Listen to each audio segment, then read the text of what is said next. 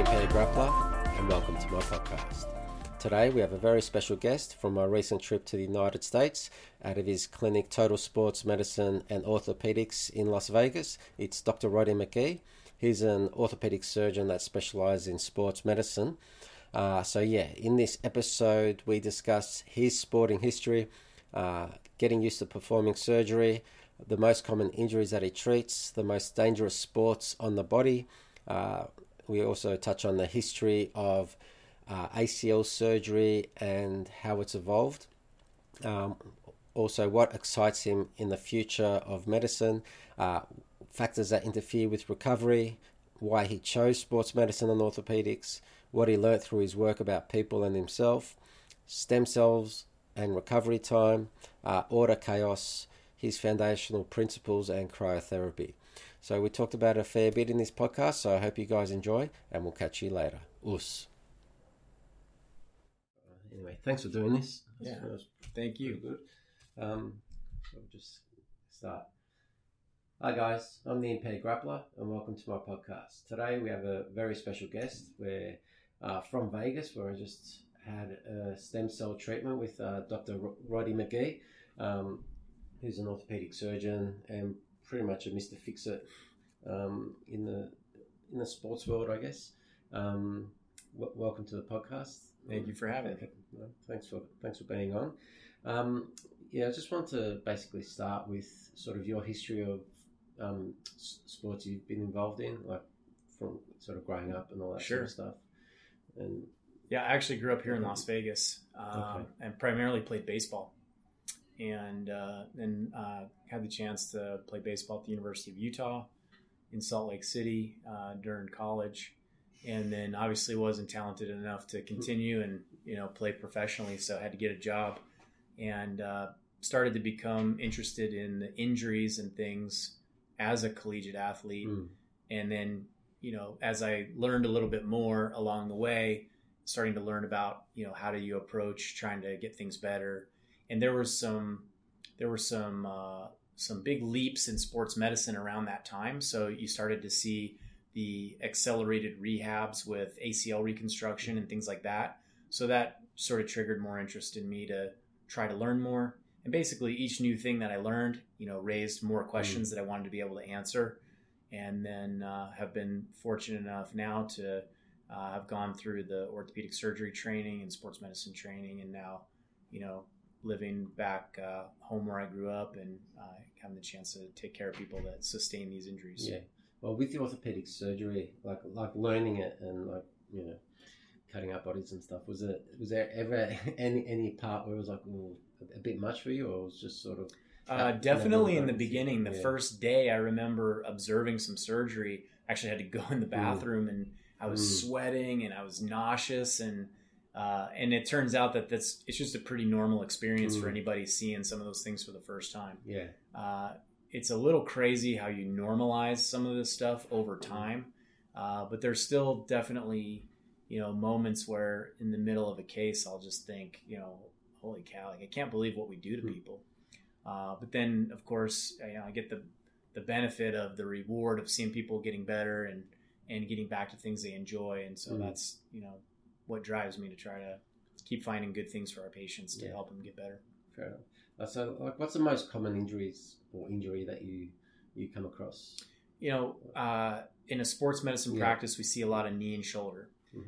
So one of the most common things I take care of is ACL injury, and then the reconstructions, and there are some newer techniques where we can do a primary repair of the ligament injury for the right type of injury.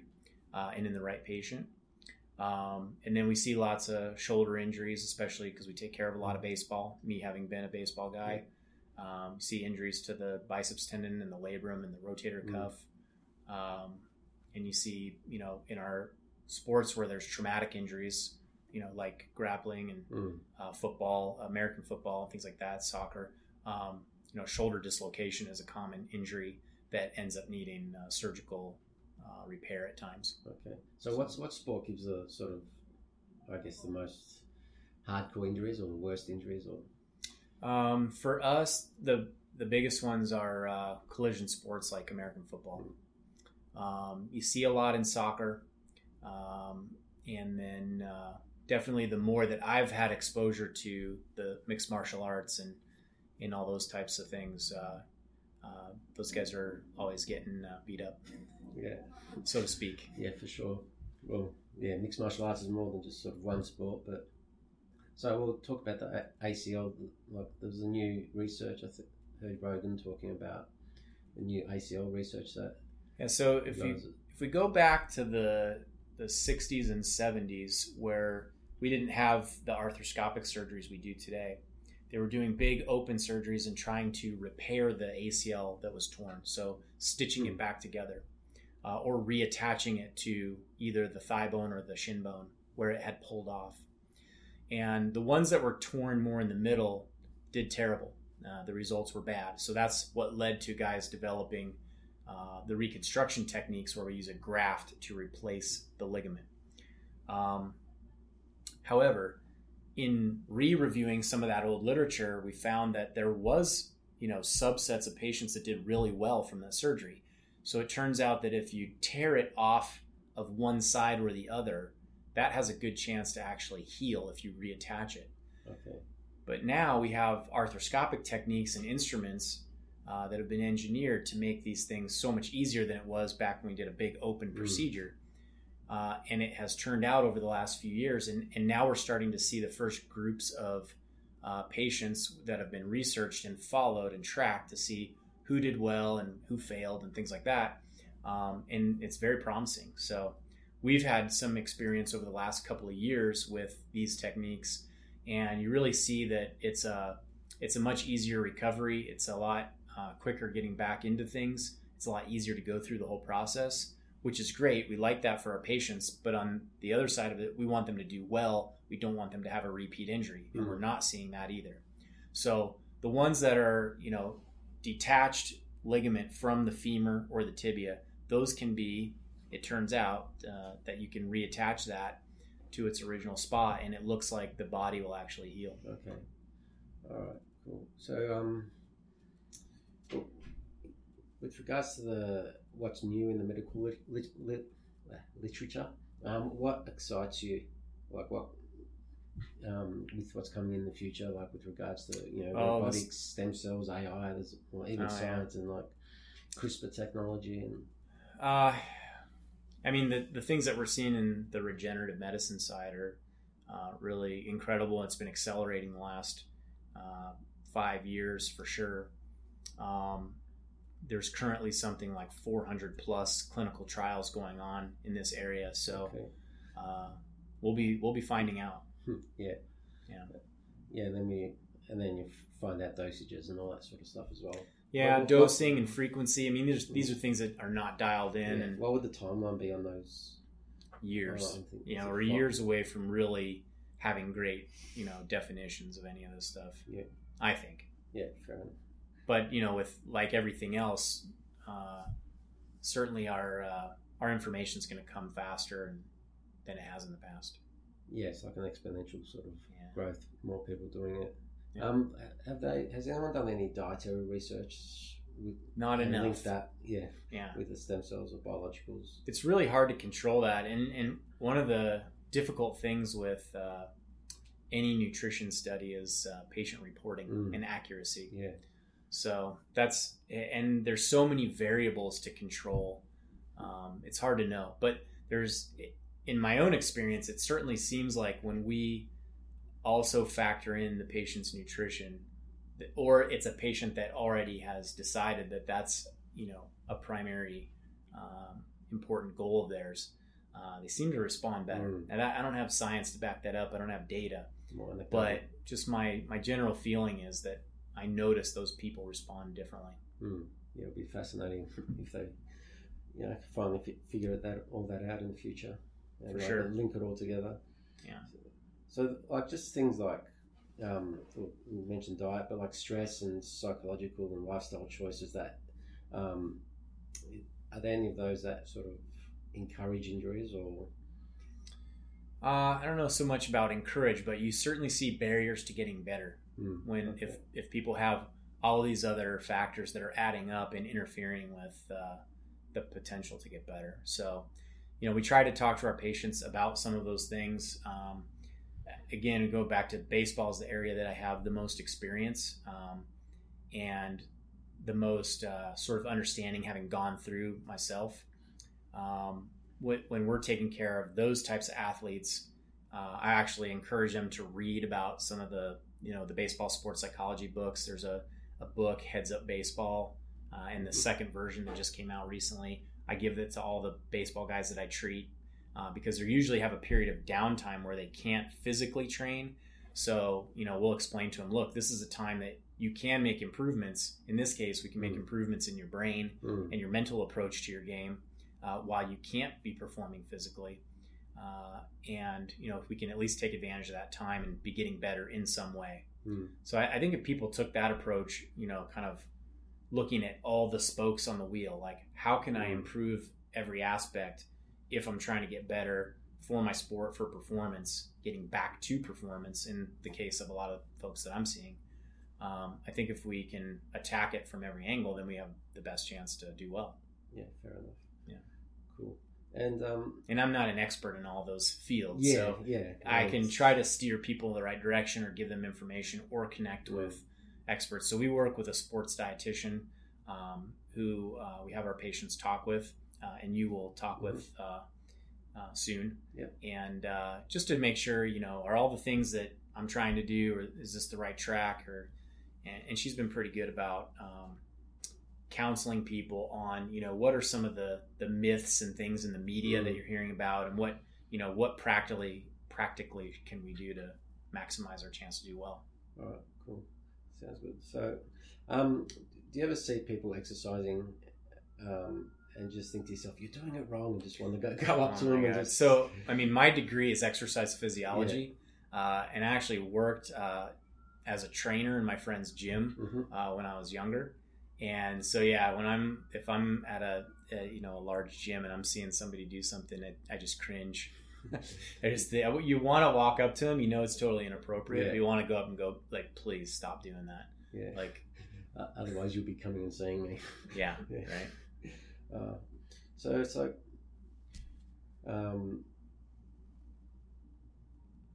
So why did you choose sports medicine and orthopedics? Like, you kind of touched on that before. Yeah, I think it really was just kind of the natural progression for me of things I was interested in, and wanting to answer questions. My own natural intellectual curiosity pushed me towards that, and it's made it so where I really don't feel like I'm working when I'm at work. I don't feel like I get up in the morning and have to go to work. I'm just doing things I like, talking about things I like to talk about. And so I think that's really just kind of what led to it. I had to get a job in something. I found something that I liked and was interested in, and I've been lucky from there to, continue to get the opportunities I had. Yeah, well, getting into medical school, getting into an orthopedic training program, like, this was a long road. And I've been lucky. Well, you obviously sort of enjoy it, and it sort of comes across, and would something like archery be beneficial for me to, or in particular for me to do, like for recovery, for like rehab sort of thing, or would that be probably some bigger stressor? It's a pretty high skill. It's a high skill thing. Number one. Number two. I don't think I would be using that as a part of a rehab program until you were pretty far along down the line, just because of the the strength and the components to do it well, what that involves. So there's probably a bunch of steps I would do before I jumped into that, but I wouldn't take that off the table. Yeah, fair enough. So, like, through having your practice here, what have you learned about people and yourself, like through the sports medicine practice? I've learned in the last couple of years, since we've really gone down this road with the regenerative medicine treatments, I've met some incredible people. I've been really impressed with how driven a lot of people are, how motivated they are, how dedicated they are. I've seen a lot of stuff like that where, I just thought, wow, like, I've been really lucky to meet some incredible people that, you know, what are these? Some people you've heard of their names, and some people you never would have. They're just, you know, really talented folks that, you know, they have a job, but then they're really driven in a particular athletic pursuit. And is there something similar between all those people, like with that, with the drive that they have? Yeah, I mean, I think that's it. I think it's that desire to perform, that competitive nature, and the real willingness to do everything they can to take care of themselves. So I've been impressed by that. Well, how do they compare to just the normal? You know, makes me feel like I need to be working a lot harder in the gym and, you know, stuff like that. Yeah, it's always like, what am I doing with myself? All these people are. How do you find the time to do all that? Yeah, that's one of the things I wonder. It's hard to do it all. Is there any like with the athletes you get in? Is there any kind of common modalities or beliefs or just things that they do that they all do that they believe in, but like it's not necessarily scientifically proven? Maybe anecdotally. That's a good question. You see a lot of people doing things that they think are helping them. You see a lot of people dedicated to a bunch of different kinds of things too. Not necessarily one thing that I see all of them doing, but everybody has something that they're clinging to. You know, something worked, or they did something around the time that they also had success, and so they associate that with it, and so that makes them a believer in it. And you can tell them science and you can give them facts and data all you want, but if something that they were doing happened around the time that they had, you know, some sentinel moment in their career, then they're gonna stick with it. Yeah, fair enough.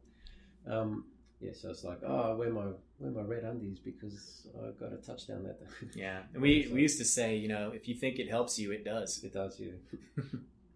I just wanted to touch on sort of concussions and CTE, and like would stem cells be beneficial with that sort of stuff, or biological treatments? I'm sure people are going to try to find out. I mean, if there's something that, you know, we can be doing to minimize the effect, you know, then we're going to want to find out. It's not my particular area of expertise, even though it is within sports, but I'm sure there's going to be studies coming out regarding that.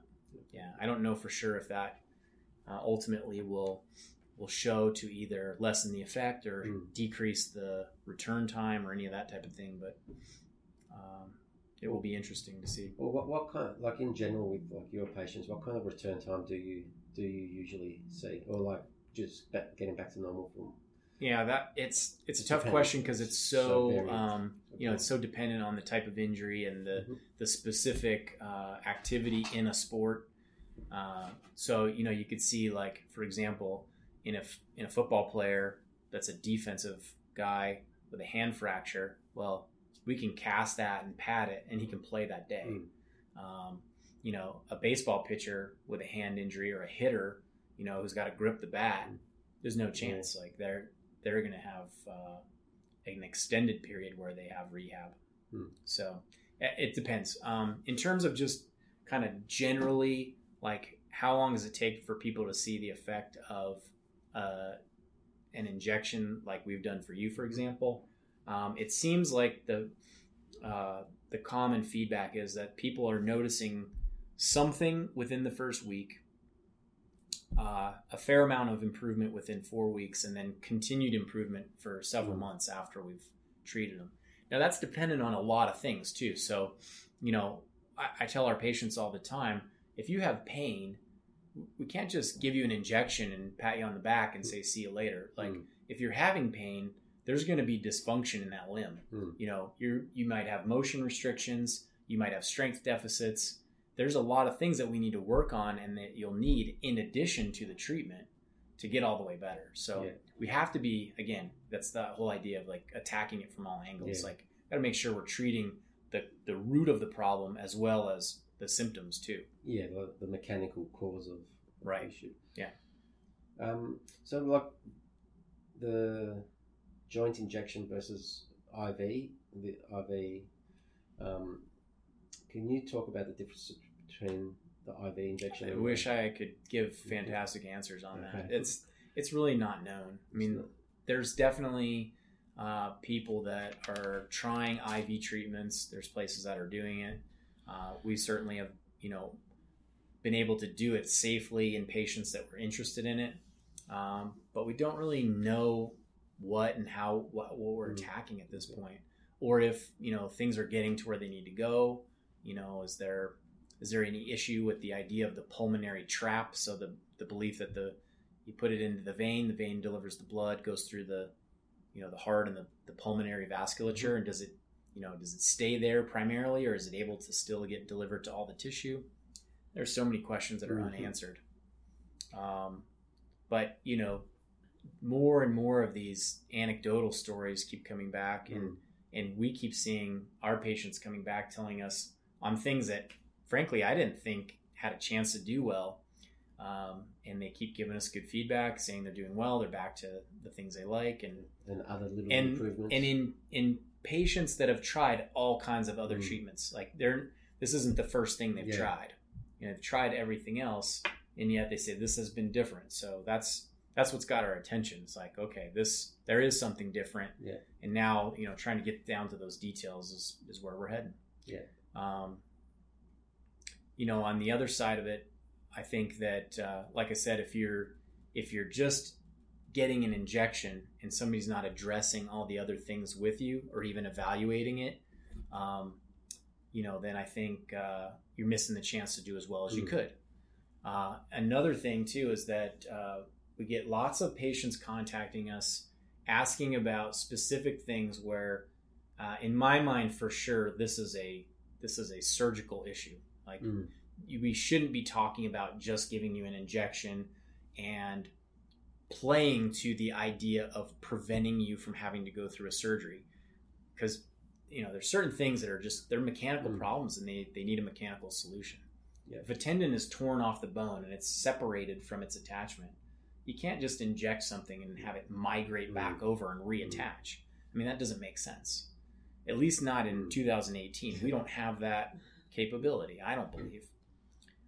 So we get lots of questions about things where I have to advise patients or tell them, like, look, I don't think this is the right thing. Like, I don't think I should do that to you.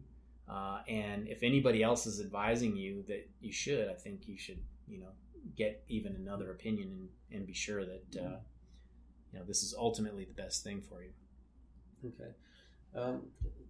Another question that I ask all my guests is, how have you found order in times of chaos? Like, there's the good and the dark within us all, and through injuries and through even seeing like some of your patients and through surgery. Like, is there been any times where you face challenge and anything you've learnt from that, like in your life? Well, yeah, all the time. I mean, we have complications with our patients, and it's very difficult to go through. Even with all of our training, preparation, everything we do, you can technically do something well in that day of surgery, and the patient can fail. And it's very difficult to handle, number one, because obviously we want our patients to do well. In those times, we try to be forthcoming with the patient, let them know, first of all, ahead of time, what the potentials are for the outcome, and have them prepared for that. And then, when things don't go perfectly, you just have to talk to them, be honest, give them options, let them know, how we can go about it, and just give them as much information as possible so they can get what they need. Yeah. But it's very tough. Yeah. Well, the honesty is the most important thing. Yeah. So, what foundational principles have you had since you were a child, or something you've always believed in? And is there something that you used to believe in that you've sort of had to sort of throw away because you were mistaken? I think the main, foundational belief is that if you have effort towards something, that you can get to whatever goal is that you're trying to set. taking large things, breaking them down into small segments, and then in a stepwise fashion, just working your way towards it. Things that I believed in that now I'm not sure about. I don't know. Like, I haven't, I'm sure there's a bunch of things like that. I don't know that I've given that a ton of thought. But, fair enough. And was there another question in there that, as a part of that? Oh, just sort of how they've evolved and like just changing, like how you sort of change your mind. Yeah, well, it occurs all the time in orthopedic surgery because as, new information or new idea gets presented, then, things that we previously believed to be, dogma or, clear fact, kind of gets turned on its head. So like the idea of, repairing the ligament, the ACL, 10 years ago, we would have said, you shouldn't do that to people. And now that I've actually gone through it with my own patients and seen them succeed, do you think, wow, I guess, we just weren't looking at it, through the right lens at that time. So yeah, this new information comes about all the time that kind of changes your perspective, and you just try to stay current with it. And on the other side of that, we don't take every new thing and just, leap fully in on that until we've, established that if we're going to try something new or bring something a little bit of a different aspect to how we care for people, you want to choose the right person where the safety is very high and the risk is, acceptable for both me and the patient. So I'll give you an example. The first patient that I did the ligament repair on, he was a high school kid who was hurt in the spring. And so to do the reconstruction on his knee injury would have meant he would have missed that season's football games. So we talked about the possibility of the repair technique and the fact that, okay, this could give you a chance to play this year. So, and if it fails, then, and we have to do the reconstruction technique, well, you still would miss this year, but you'd still be ready for the following year. So if we do the reconstruction now, you're going to play next year, not this year. If we do the repair, you might play this year. And if it doesn't work, then we'll still have you ready for the next year. So it was a calculated gamble to some degree. I mean, we felt strongly about the science behind the idea of doing the repair. But in that particular case, it was acceptable risk because it was going to give him a chance for, one extra season of football. Yeah, fair enough. Good calculation. Yeah. So just with regards to my hand, like when I first came in, I was hoping to get stem cells in the wrist as well as the elbow. Yeah. But yeah, you took a look at the X-rays and the scans and said no, it's too far gone. So what does my hand compare to?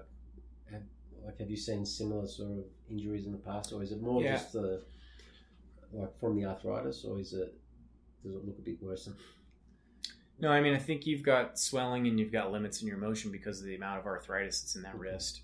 And less space. I don't know that it would be beneficial to do the injection in your case. That's a good example of where sometimes we say, okay, maybe this could offer you some pain relief. Maybe it, could be of some benefit, but I don't anticipate that it could improve your motion dramatically. And it's certainly at this stage, we don't, have the belief that it could help grow cartilage back and create that joint space that we would see or would have seen in your wrist many years ago. Yeah.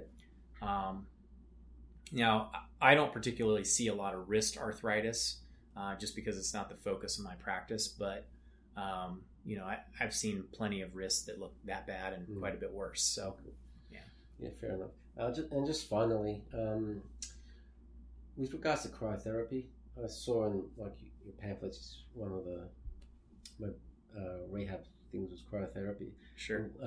Can you explain the effects of cryotherapy and whether or not heat versus cold? Yeah, so there's a lot of people debating about this, or how effective can the cryotherapy be? I mean, we've used these modalities forever, and I've used them on plenty of things for myself. I personally believe in using ice and other forms of cryotherapy. Now, for an acute injury, we know that there may not be benefit for an extended period after it happens. But I personally I believe in using it. I believe in, that it can be beneficial, even if it's just for a little bit of pain mitigation, then, I'm in favor of it. Yeah, fair enough. All right, so that's pretty much it. Cool. Did we get it all? Yeah. All right, thanks. And yeah, we'll be in touch. Alrighty, guys. I hope you enjoyed that podcast with Dr. McGee as much as I enjoyed doing it. So thank you, Dr. McGee, for allowing me the pleasure. So be sure to check out Dr. McGee's links in the description below, as well as my links to my social media. Be sure to leave a like, follow, subscribe, and share. Leave a comment down below. Also, keep an eye out on my YouTube page. I'll be posting a few videos soon, including one of the stem cell treatment, a video rolling with Hannah Gracie, and some other rolling videos as well. So keep your eyes out on that, and thanks for watching. Peace.